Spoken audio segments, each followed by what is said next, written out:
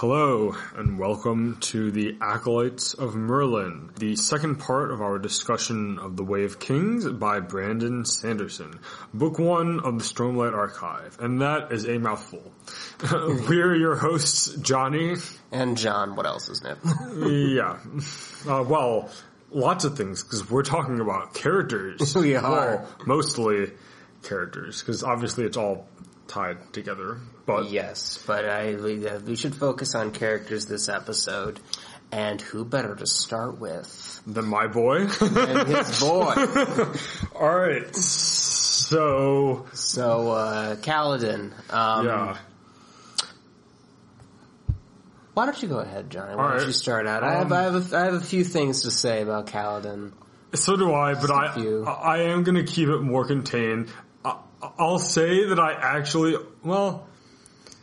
so Kaladin is the focus character and the flashback character for this book. So in that sense, you could say he's the quote-unquote main character of The Way of Kings. Apparently there's this structure thing where there's a flashback character and a regular time character. It almost in other books. Yeah, I mean, so alright, I don't know if we talked about this last time, but so for the Stormlight Archive, each book has a kind of flashback character and a focus character for the present day. They don't have to be the same, although so far they have been. Mm-hmm. There's another element to that I'll wait till Words of Radiance to talk about, just because after Words of Radiance I can go a little more in depth with that. But anyway, so this is Kaladin. I must also say that Kaladin is probably my favorite fictional character ever. Just because, there it is. Yes, so I'm a little biased. There aren't a whole lot of huge moments in this book for me. But you do get, obviously, this is where you get kind of the definition of this is who he is type of thing. And that makes sense that that stuff is upcoming because certainly near the beginning of the book, for his character, I was like, eh. After all of the flashbacks, it's more than that now. I'm definitely on board with him, and there's enough there that I've seen that makes me more invested. But he's still, as far as main characters go, he's still middling for me. And that's fair. That's just in this story. No, let alone. And that's fair. I didn't really kind of he didn't really get elevated to that status for me until after I finished Words of Radiance. But it was kind of that coupled with thinking about the series and Kaladin. So let me back up a minute and kind of just explain his arc in broad terms. So in this book, we won't necessarily go into this much detail with every character just because there's there's more details for him in this book, even if they're not hugely plot significant. But for his flashbacks, the flashbacks basically detail Kaladin's life from when he's kind of a kid to when he joins up with Amber, to when he becomes, it goes up to when he becomes a slave. So basically and that's mostly in chronological order. For the most with part. The exception of one. Just the one? No, it's the two. No, it's the two because Because there are no spoilers for this book, so we have sports. There are full spoilers for this book. Well, there's Tien at the end, Tien's death and the Amaram, him actually becoming a slave reveal, the scene when he refuses the shard blade. Oh, is that's out of order? Yes. Okay. Because so I know it's, because I remember you texting me about it when you were like nearing the end. I think about like, but isn't that near the? I mean, that's near the end of his story, though. Yeah, you know what? So you know what? I'm thinking maybe I'm kind of mixing that up. So the present day. Oh no, wait. The Sen's point of view, is at the beginning. That's what I was thinking. That is because it's the same scene. The same scene. It's what happens after that scene. All right. So sorry to go back just to make sure. I just want to make sure I hit his broader arc before we go too much into the weeds. Okay. So he basically lives in this kind of small town in Sadius's princedom, and then his dad, basically a lot of his life consists of him, his dad Liren training, Kaladin, his dad Liren training him to be a surgeon, so kind of different things he has a pretty decent life, I guess, he's a dark eyes, so it's not great.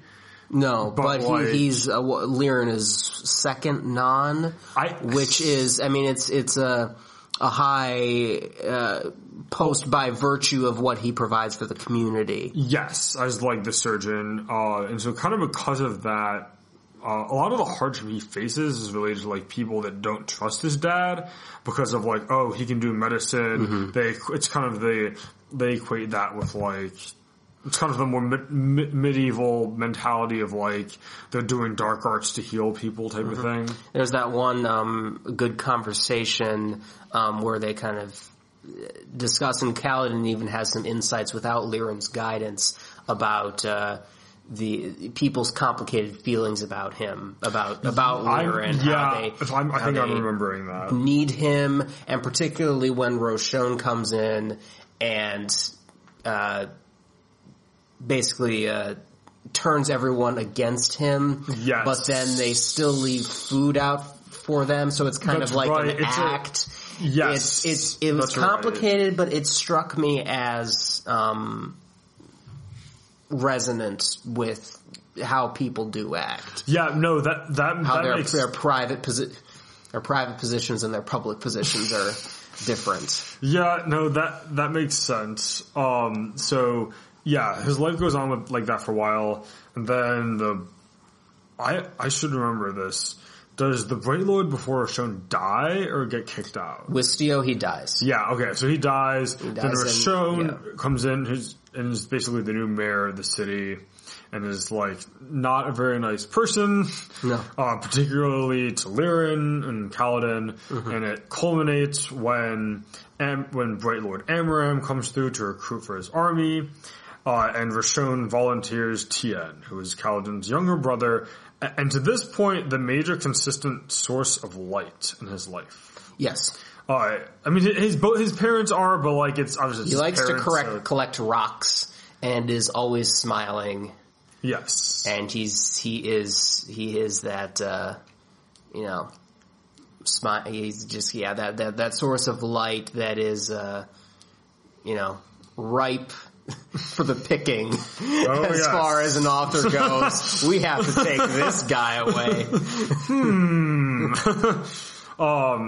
So that happens, and then in a Hunger Games like moment, Kaladin does volunteer. Kaladin volunteers as tribute in a story that is much better, much better than the Hunger Games. I'm sorry, but it doesn't work because Tien goes anyway. Because Roshone says, "I picked him. He is to go." Amaram's like, "Really, this guy?" Yeah. Amaram, who is also a really crappy person, in that moment was more like.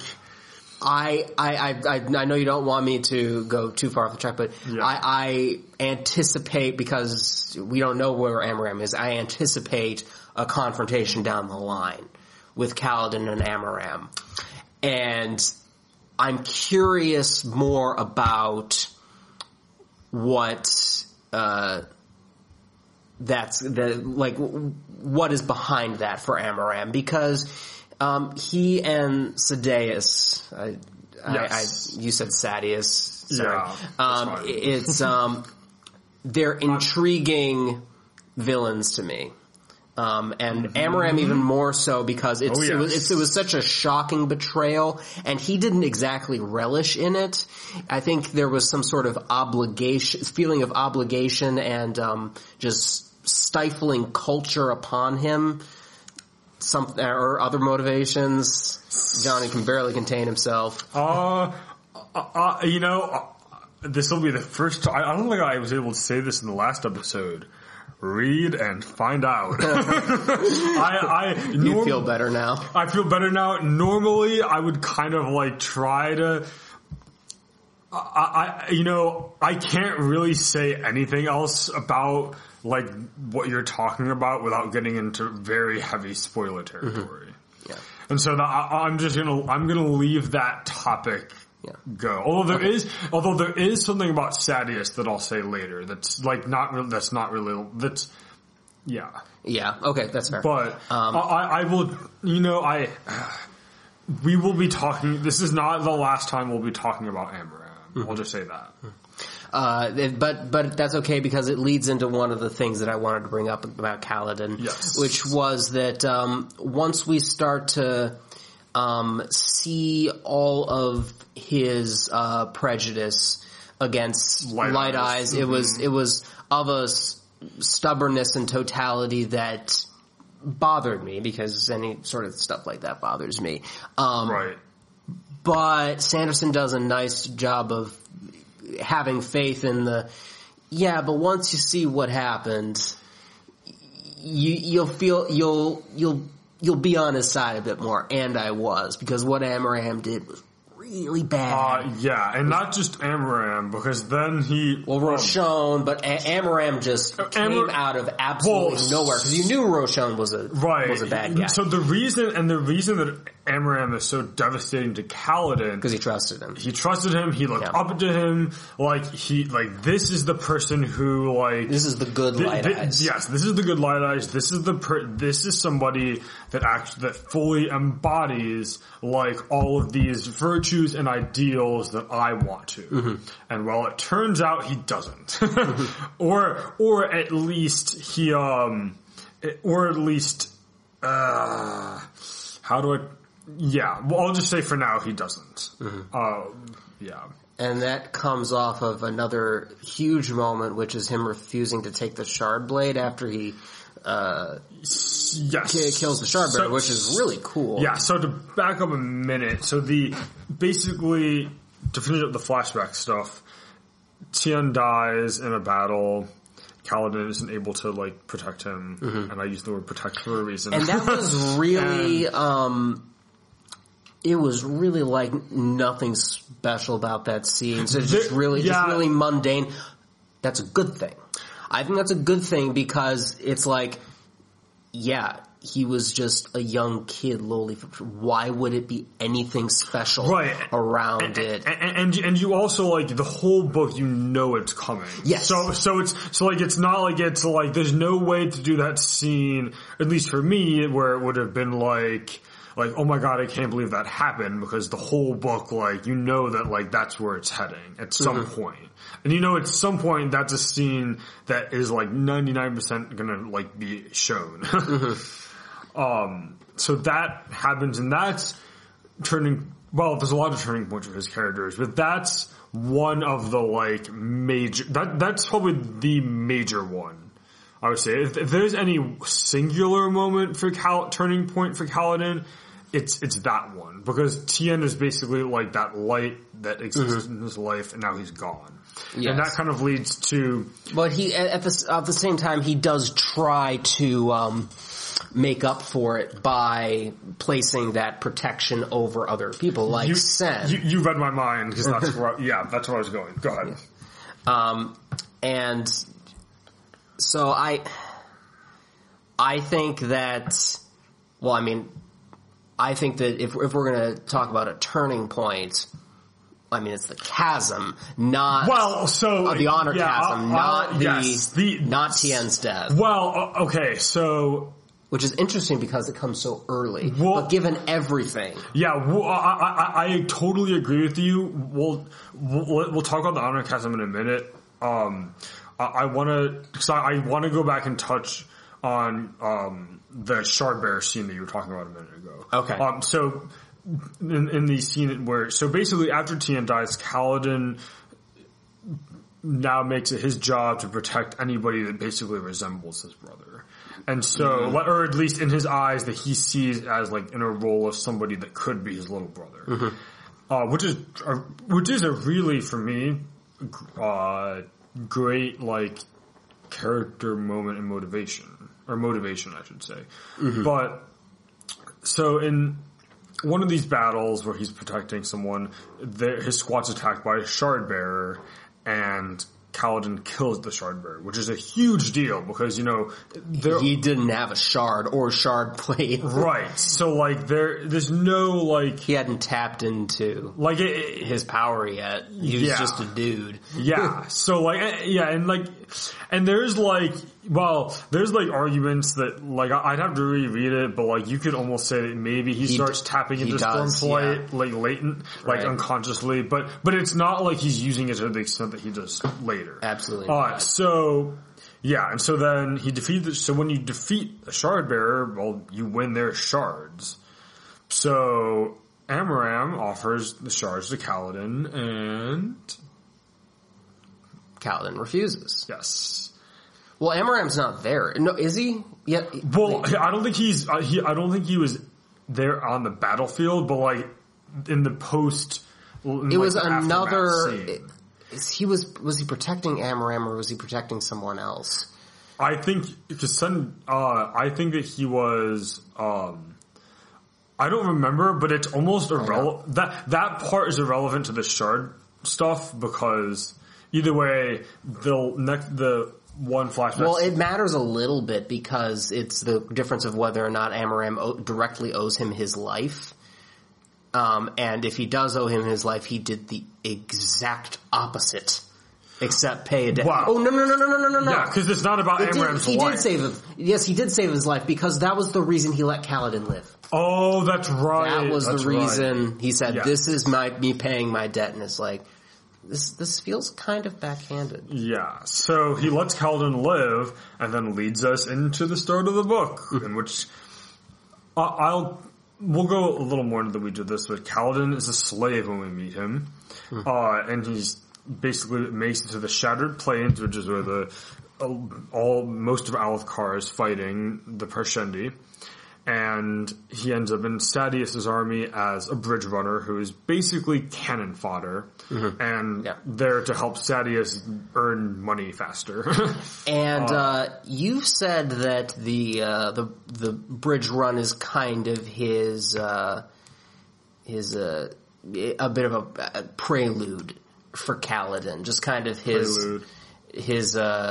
run up to, no pun intended, his run up to him being who he is for the series, just kind of the starting point that he has to get out of. Yes, his Shire, his Emansfield is whatever you want to put on it.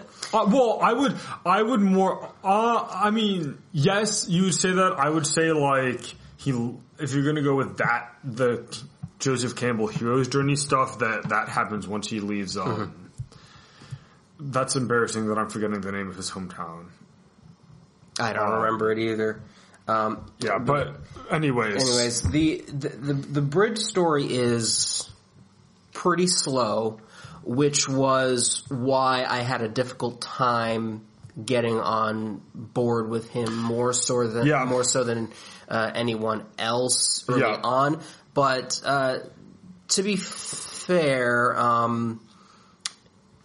I did nonetheless appreciated that time that he used that Sanderson used to warm the crew to Kaladin, give them the time and attention they deserve. Yes, and so that's a fair point at that part of the story, because like beginning section of the story with your other main characters, like with Shallan, her first section kind of ends with like and I'm gonna steal from the Princess of Alethkar. and you're like, what? And then like, you immediately then meet, oh, here's the king and his uncle and like basically the whole royal entourage, and like they're doing things, and now someone wants to kill the king. So like plot wise, Kaladin doesn't seem as significant at that moment.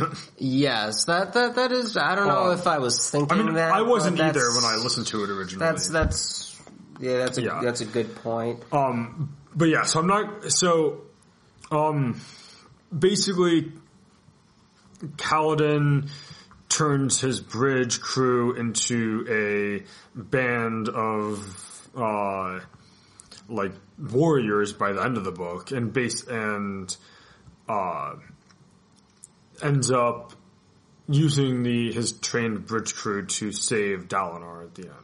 Yes, which is really great. One thing I think I guess the one other major turning point, like you said before, we should talk about is the honor chasm. Yes. So what is the honor chasm, John? The honor chasm is basically where it's just not set up there, but it's available for bridgemen who want to end it all.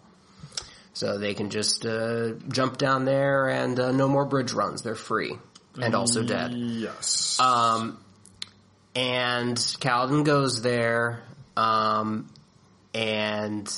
that's his rock bottom moment. Yes, that's his rock bottom moment over Paul. There's a lot of crappy things that happened to him, but that's kind of for him personally, his in terms of existential crisis stuff in this book, that's his like rock bottom.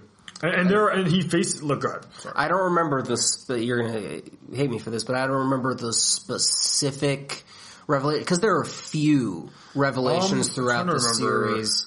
But it is his moment where he decides I'm going to take my life back and get back in control. Yes, and that's. I don't think there's any huge revelations in that scene. Well, the part of that scene that gets me is like just the whole conversation with Syl, which we haven't talked about at all, and we should and will. Yeah. Well, it's a to Kaladin as Navi is to Link. Yes, it is. Except Syl is like a fully fledged character. Who is also, so all right. Okay, I have to tell you a theory that I had throughout the book. Yes. I had a theory that Syl was Dalinar's wife that he forgot about. Oh, that's a good one. That's a good one. I was like, maybe. That's a good one. I mean, she's not. But I mean, yeah. But and that's something I will say. I will tell you, she's not. Well, yeah, she's this honor spren. Yes, she's an honor spren. So yeah, and that from that turning point, everything else.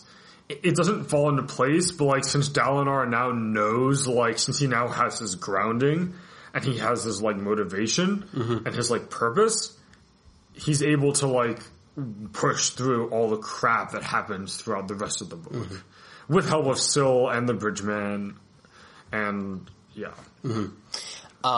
We should probably wrap up Kaladin. Yeah, we went longer than I was expecting. The one left thing I wanted to say was that, as per the usual, main character in a fantasy series, he has powers that can't be explained. Oh yes. I didn't for this character. I didn't find anything particularly special about that discovery. There was the scene in the high storm, which was cool. That was the big one for me when I first listened to the book, that was the main one for me, magic-wise, in this book that was like, oh, he can do things. But it just seemed to hit the expected points to me of like, fair. I don't know what this is, but I'm not gonna like obsess over it or anything because it's just this other thing. I have other worries to worry about, and then it just kind of builds up from there slowly in the background. Yes, and you know, if he didn't really intend us to focus on it too much, then that's fine. It's just the overall effect was okay. This is the main character with powers. There. Yeah. I mean that's fair. Yes, that's all I'm going to say on that topic right now. But yeah, I'm sure there's more to come. Well, and I will say this, like I'm aware of like Kaladin has the most traditional heroes type arc, which if you are somebody that like is like thrown off by like the farm boy leaves the Joseph Campbell arc, like the Luke Skywalker arc. Like, if that's not appealing to you, then like this might get a little like draggy. Now, I also think it's done in a way that's not as traditional, and Sanderson puts a lot of spin on kind of like how it's done. So like, and yeah, now, especially in this book, at least, Kaladin's not like the center of the universe, so it's not like he gets his powers and now he's the Dragon Reborn. Right, or the Chosen one. Or the Chosen One, yes. Yeah. Well, we've anyone who's read Mistborn knows that Sanderson knows how to do a Chosen One story really, really well.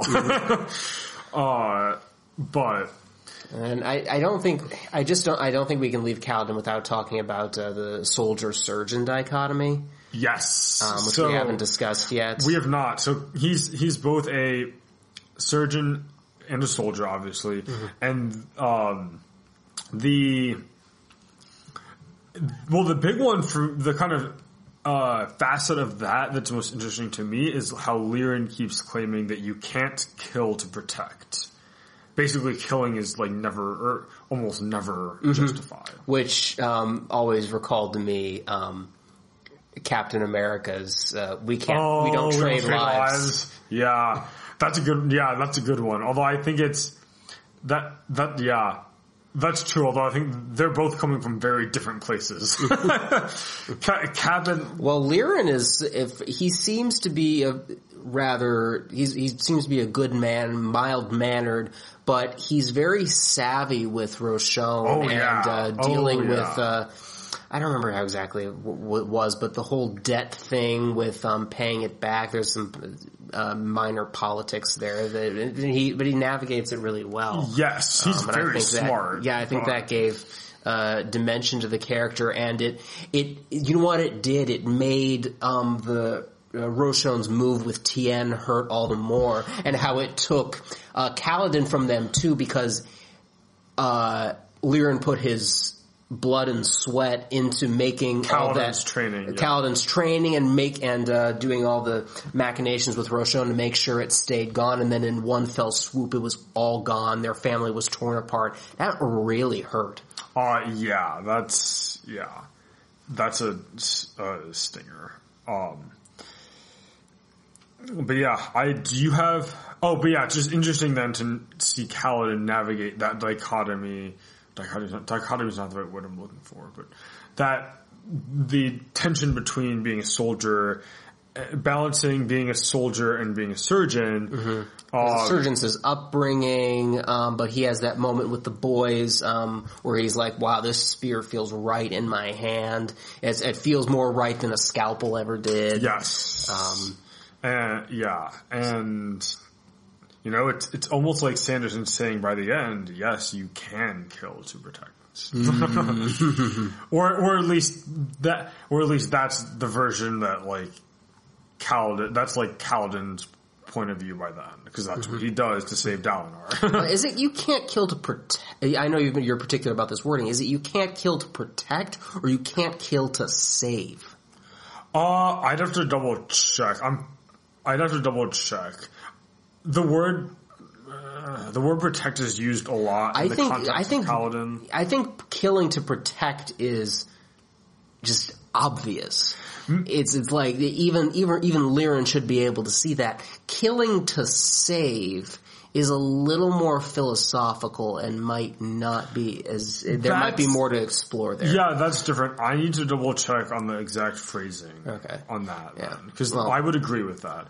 But yeah, do you have anything else on Kaladin? No. Yeah. I think let's move on to Dalinar. Yes. So Dalinar is also in the running for my favorite fictional characters ever. Yes. Dalinar was interesting to me, and he's my second favorite in the book. He's interesting because you don't get a lot of major characters that are that age. Yes. The older kind of weathered, because he's like 50, questioning. He's like roughly 50. Even past 50ish, past midlife crisis type thing. Because you have Wheel of Time where all the major characters were young, and that was immediately. And the funny thing is, this is a tangent, which I shouldn't make, but the Wheel of Time was originally envisioned as like the Dragon Reborn was envisioned as an older man. Oh, interesting. But he was having a hard time writing it. As soon as he switched to younger, it flowed more, probably because it was more familiar territory. Frodo, while being 50, is young. Let's be honest. Yeah, he's 50 years old, but like in terms of maturity and like Hobbit versus human stuff. Yeah. But anyway, he's older. That made him interesting to me. He's also, I call him the counterculture character. Yes. Of the book. Yes. He's level-headed and compassionate in a world that fights for fighting's sake. And he is level-headed and compassionate after a life of fighting and apparently drinking, because you can say that again. And it's interesting to see him wrestle with how he's been in the past.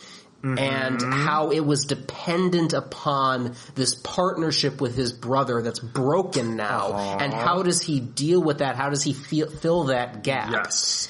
Gavilar is, well, this is also kind of a tangent to your tangent. Gavilar is super, there's a reason that his death sparks his death sparks like the present time plot. Seems a really, there's much more about him to discover, obviously, for me, and even for you. Yes. But there's obviously something special about a guy that could have been the king of these guys that just are at each other's throats all the time. Yes. He was really good at what he did. Yes. And kind of to your point about Dalinar kind of feeling that void without Gavilar, there's quite a few characters that also have that void, namely Navani.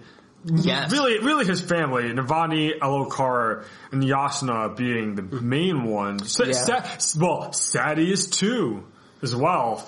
Although he reacts very differently than Sadeas reacts very different, like kind of the opposite of Dalinar. In that aspect. Yeah. And he, Sadeas, we'll talk about him after Dalinar really briefly, because we can't not talk about him. Yeah. But anyways, so back to Dalinar. Yeah. That was also really interesting to me. Yeah. I thought, so it's interesting, while Kaladin is the main character of this book, and it kind of, I have a general view of Dalinar as, there really isn't a main character for the Stormlight Archive, but because each book has like a different main character, and because of the themes that he's exploring and stuff, they're all maybe too big for one character. Yeah, but like Dalinar, at least with these, especially at least with these first 5 so far, he's the most central. He's kind of at least the most representative of humanity at large kind of in this like struggle. And yeah, and that I'm not going to say a whole lot more about that now, but yeah, I mean he has the largest, and the reason I say that is because his large arc throughout all the books, but like kind of especially, throughout all the books, but like in this one with the visions and everyone doubting him, is kind of being true to who you are in the face of adversity. Like when everyone else thinks for him, you're literally crazy, and just kind of having that faith in yourself, and for him, and so, which is things that everyone, I think, much like a lot of the stuff, because we didn't even talk about Kaladin's like depression stuff, because Sanderson has, like, people have asked, and Sanderson's confirmed that Kaladin has like clinical depression. If not, he has depression, whether it's clinical or otherwise. So like that type of thing, or like this kind of Dalinar struggle of kind of being true to the person that you are, I think is a very universally human one, and something that everyone is kind of constantly struggling with, as he does in this book. And particularly someone who has dealt with primarily a world that was there's the enemy / kill. So something he was really good at, and he found, this did not prepare me at all for off the battlefield. And now that I'm in a general as opposed to like soldier. I was going to say general funk. Oh, well, that too. Yes, he doesn't know how to cope with it. And it's I think it's telling that one of the most shocking moments to me is when he goes into the throne room and beats Elhokar up. Oh yes, that it's telling that moment of release release comes through violence. It's violence with a purpose. Because basically, like, hey, you little like yeah, but it that matters because it's still it's for reasons that are new to him, but it's still methods that he understands. And that makes sense to me, that he would fall back on familiar things to solve his problems, even though it does happen to be in a smart way. Yes, and I'll just say that continues to be a really... a lot of these struggles that these characters face in the way of kings go throughout the entire series so far, but it doesn't ever become, or sometimes it does, but like in general, it doesn't become tiring. Okay, because there are different nuances and like specific struggles or specific things about themselves that the characters like have to grow through or pass. We're not dealing with a dumb TV show that where the characters experience no growth and it's the same arc season after season. Oh, because if we are, you need to tell me right now, because I don't like that. Which are you talking about Arrow? Maybe I'm talking about Arrow. What if I am? Yeah, I mean, yeah. No, we're not. Okay, cool. If we are, then I've been reading this series entirely wrong. But no, I think Brandon's just a little bit of a better writer than that. Than those guys. The one thing that bothered me about Dalinar was the various things he dealt with seem a little disconnected, not quite in the flow. So I have here the Code's dilemma, and by that I mean just everything that he's grappling with in terms of honor and how to conduct yourself and whatnot. The different politics that he deals with, and the visions. Now that I read that again, I think that the visions are a little separate from the other two. Maybe the politics and the codes do mesh together, but the visions are just like, okay, this is happening too. But it's a lot of what he's observing and not something that's helping him through his character growth. It doesn't have anything to do with it. So I was just like, this is a little disconnected. So I'm gonna push back on that a little bit, and I'm gonna say it is definitely all tied together because, so the codes are like, alright, so you have I'll start with the politics stuff.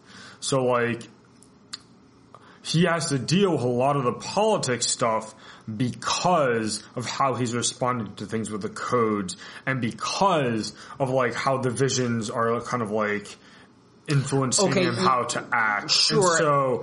And so in that sense, like a lot of it, because like the politics and how he conducts himself and kind of the external self he presents is the result of going through reading The Way of Kings and kind of like thinking about Noadon's journey and like Way of Kings being the work within this, the in-world version of Way of Kings. Yes, which is which like a lot, which we learn, which is the has the codes in it, right? Which has the codes in it, and is also very like, I mean, the vision, which is part of the past, and he's also watching how different people reacted to and conducted themselves to different situations in the visions, and seeing how that is different than than how people act now, and that he sees that as more of how people now should be acting. And so, and then the political stuff comes in because there's a lot of pushback on that. Okay,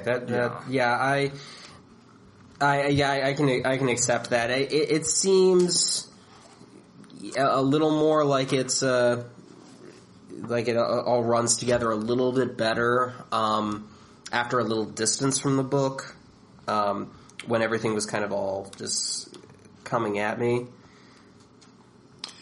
No, that's fair. No, I see that. Give me 1 second. Yeah, I really would like to talk about the moment on the tower when when he believes it's just a matter of time before they all die, because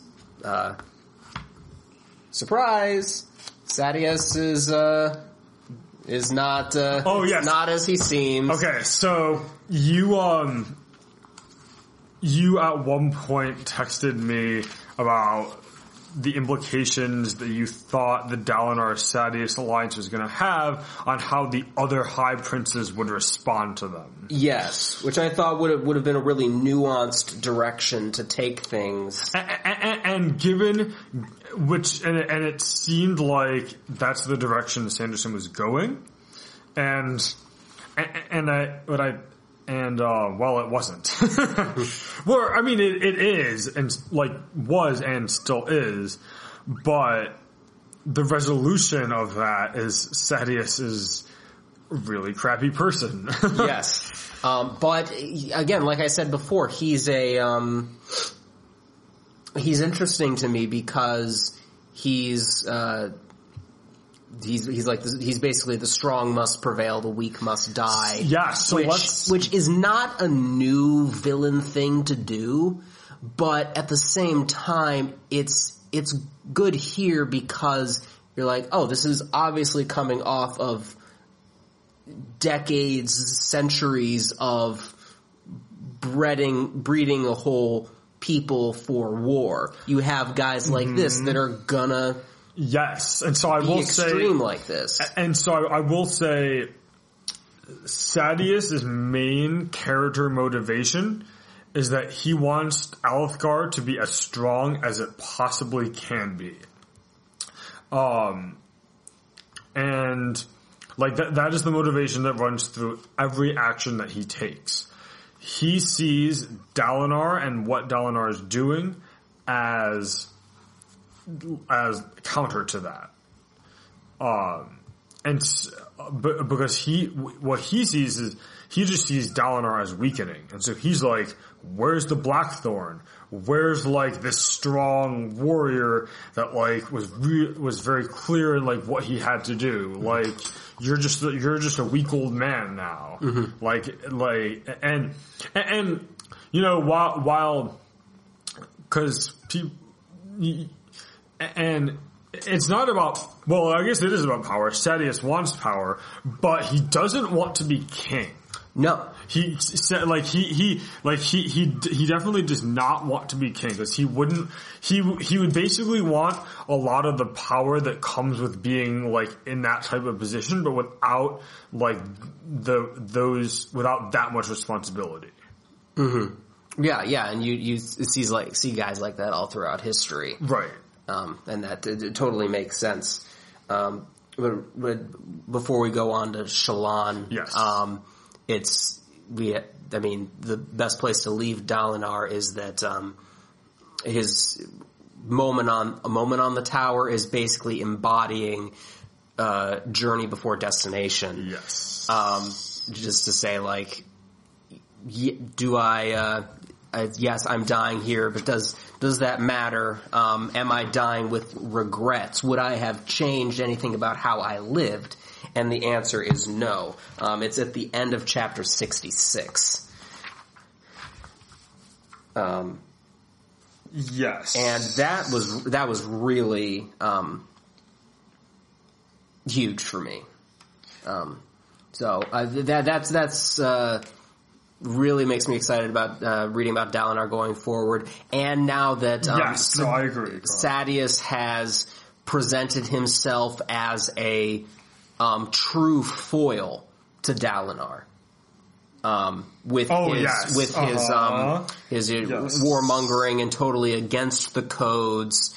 I'm like, okay, we have our two chess kings against each other right now. I'm with it. Sadeas and Dalinar. Let's do this. Yes. It's pretty great. Real quick. Anything? Well, sorry, also ending about yes, Dalinar? no. I really like that observation about the journey before destination moment on the tower. That's that's really good. Yeah. I want to go back real quick to Kaladin for a minute, just because there is something really specific.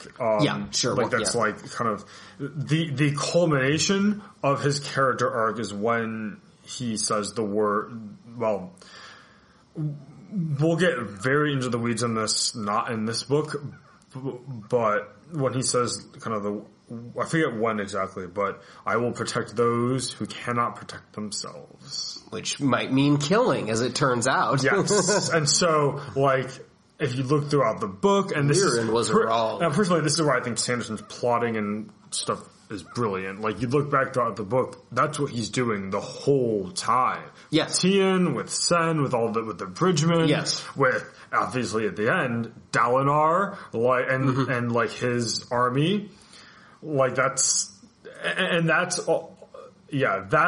Kaladin's big character thing. And it's telling that comes right after the flashback where we finally see Tien die. He's like, this is where my personhood is rooted. Yes. This is what I am all about. I couldn't do it this time, but it's what I was made to do. Yes. Was to protect. Yes. Yeah. That's good. Yeah. That's good. All right. So, yeah. We move on to Shallan, I think, which was obviously very different from either Kaladin and Dalinar were pretty different from each other, but Shallan was geographically removed from those two, which was one thing, and wasn't in battles at all. It was all. But she's fighting her own battle of intrigue. Yes. So go ahead. Yes. So we have I probably was going to say the same thing you were going to. We have this dilemma where she is basically under Yasna, who's this heretic as part of the Kholin family, being under her tutelage in order to steal her soul caster, which she needs because her father had a soul caster. Which Shallan needs because her father, yes. Because her father had a soul caster and he died and he has all these debts that they don't have the... Shallan's family can't repay. Right. Shallan's family can't repay because they don't have the means of producing wealth because the soul caster broke. So she needs to get another one so that they can pay off all these debts and make everyone go away. But the problem is that she can't just coldly plan against Yasna and to steal the soulcaster because she's really interested in the scholarship. Yes. So it has this compelling dilemma. Yep. And what I enjoyed is that at least right away, what I was afraid was that there was going to be something that kind of cheated us out of seeing that dilemma end badly one way or another, because it had to, unless he did some mumbo jumbo that maybe, she doesn't have to make a hard choice. She did have to make the hard choice, which was to steal. And granted, Yasna discovering the soulcaster wasn't within Shallan's control, because she just finds it in her purse when Shallan is unconscious. But still, we have the whole deal of like, we were afraid of how Yasna would act. It was just as bad as we thought. She was really, really angry. And it was... Shallan had lost she even lost the dude that she thought was falling in love with her. Kabsal turned out to be an assassin. He died. Yes. And so now she's lost absolutely everything. It's only because of the, and we'll talk about more revelations next episode, but of the revelation of the soul casting abilities and how that works. That's the only reason how she was able to turn things around. Mm-hmm. That Shallan was able to turn things around. Yes. Yeah. No, it is a really interesting dilemma, especially because you reach the end of part 1, and it's a really early hook for Shallan's character when she, like I said earlier, she says, "And I'm really here to steal from the princess." And you're like, oh. Because all her interactions with that are basically just hyping up Yasna, who is one of my favorite. She's probably my 4th favorite character in the series. Just because I think she's really, I think in this book she does a lot. And I think that she's, we won't talk about her now because we're talking about Shallan. But, yes, we won't. So you have that, the thing so that's a good thing with Shallan, and I was following that, and I enjoyed that. This is a little bit back to the Sanderson's prose. Yes. Where I feel like on average, when I'm reading all the point of views, all his stuff, at least in Stormlight we'll just talk about Stormlight Archive, I'm thinking about things more than I'm feeling about things. More so than other authors, in a sense of like, things are constant, like character growths and moments, and sort of instead of me experiencing them, sometimes feel like they're being explained to me. There are certain points where I would definitely agree with that. And in Shallan's points of view, that is felt most keenly because we're dealing with philosophy, we're dealing with intellectualization, so it really reaches a point of... The big philosophy scene. That's fair, and the big philosophy scene being the demonstration that Yasna does when she just basically goes and murders the robbers. But that involved... creative murder, so that kind of offset any sort of philosophy that was being discussed. Yes, I mean that's different just because it's such an interesting scene. Because hey, did she murder them? Because did she murder them? They were gonna try and like hurt her. Yes. Well, yeah, that was contextualized though, so I didn't mind that so much. Oh no, I'm not saying I didn't mind it. I thought it was an awesome scene. Yeah. But that's fair. I think with this book, with Shallan, that's more of a thing, I think, well, alright, as a general thing, I think that that is better in Words of Radiance and Oathbringer. Oh, as you mean the explaining versus experiencing character moments. Yes, I will say, I will say, on subsequent reads of Way of Kings, I have felt those character moments more. But that's probably that's just because I've spent so much time thinking about and reading about these characters, even just outside of the books. Mm-hmm. So I do see where you're coming from. I personally think that those parts are that kind of experiencing versus having character moments explained is better in Words of Radiance and Oathbringer. Okay, that's good. Yeah, that's good for me. And then the last thing I have about Shallan is kind of going off your point about her in this book versus other books.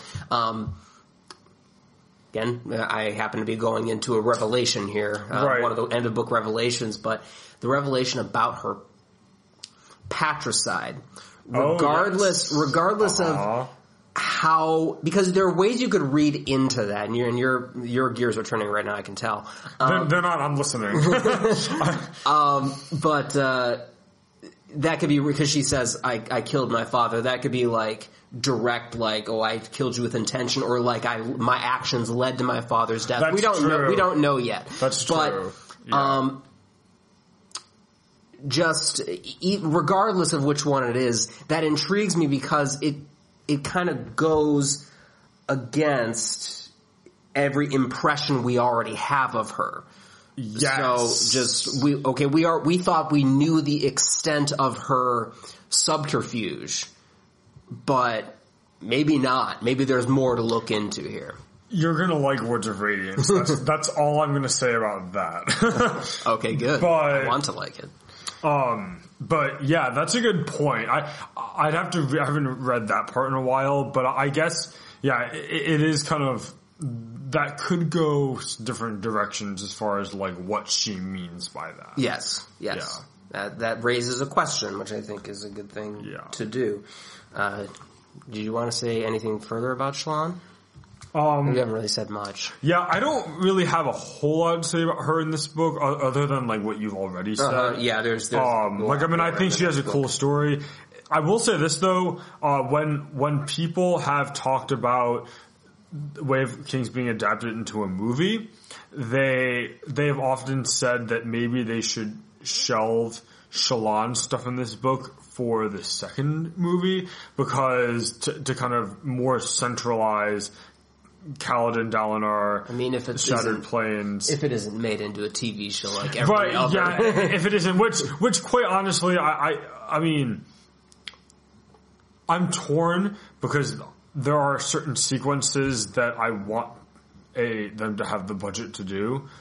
But I also think, well, you know what? No, if Game of Thrones can do dragons, then they can, someone could hypothetically have a payroll for that. Mm-hmm. But anyways, it's Bren being in random places around the screen would look really good visually. Yes. Would be good visually. Yes. Yeah, so I mean, her character's cool. She's not one of my personal favorites. Mm-hmm. I think there's some really interesting things about her. And her powers are cool. Okay. Soul casting and all that. But right now I don't have, or at least with Way of Kings, I don't really have a whole lot more to say. Okay. So, let's get to my favorite character. Well, real quick, let's talk about Jasnah real quick. Okay. Just while we're talking about Shallan, not that I have a whole lot. Mm-hmm. I just think first of all, that's more of a reveal thing. But the only thing I guess I'll say about Jasnah is that, and this is more of me respecting and liking Brandon Sanderson more as an author.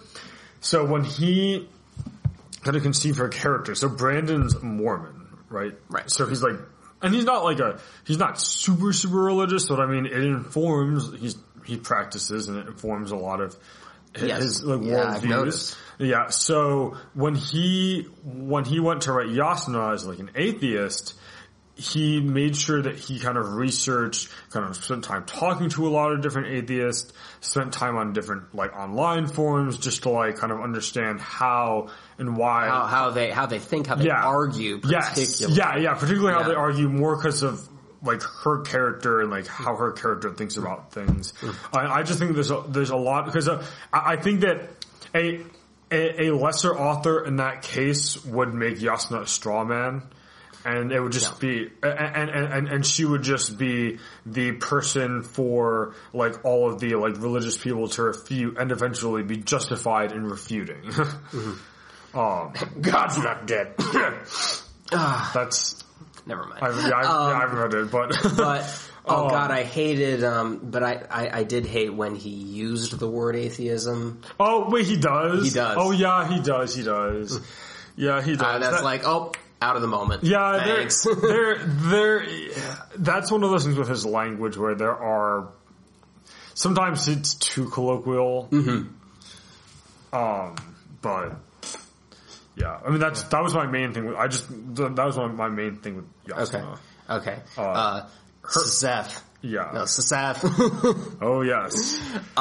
He also, is so as for being such a character with like no parts compared to Shallan Dalinar Kaladin.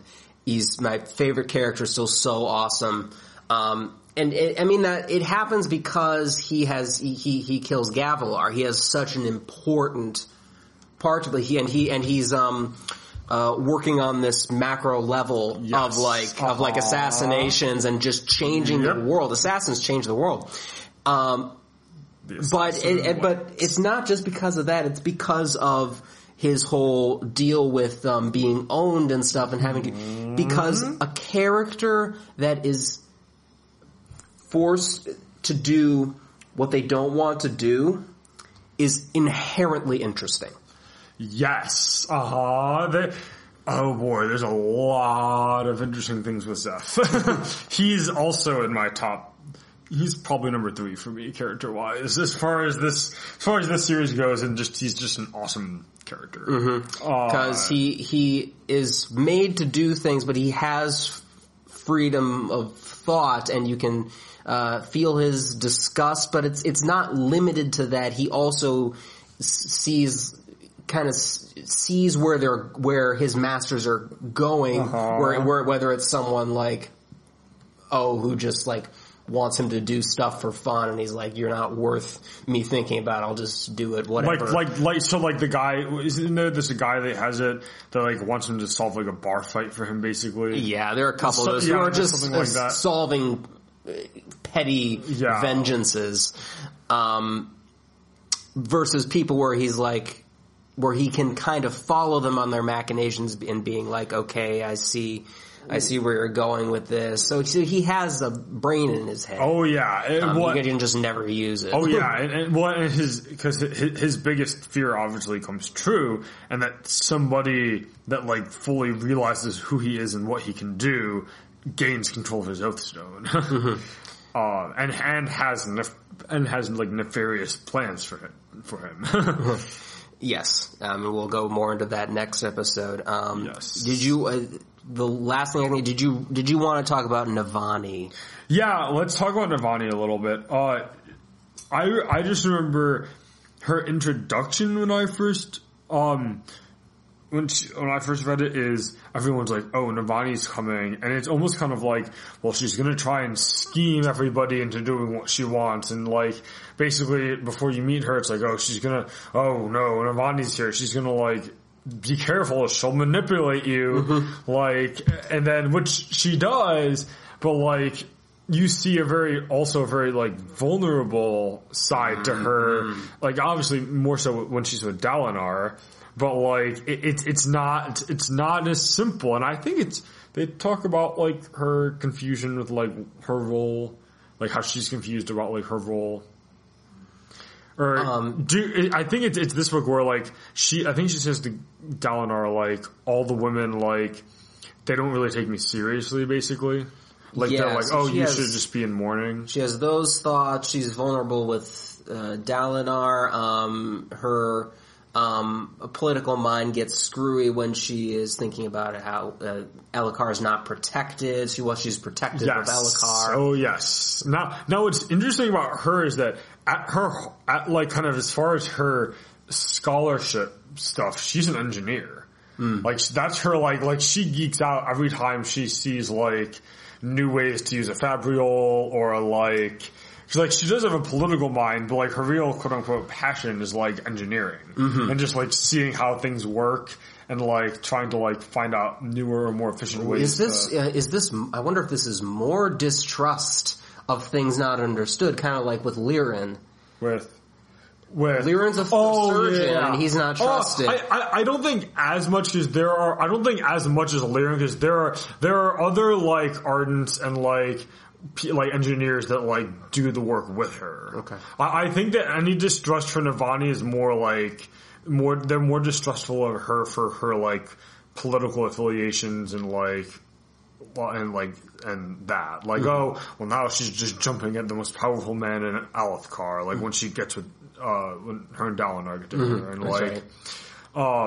I think it's more, the distrust is more that, although I do see where you're coming from with that. Yeah, that's just something I thought of right now as a suspicion. No, I mean, it's valid because there's a lot of, I mean, there is a lot of that with like kind of fear of like the kind of the misunderstood, or kind of,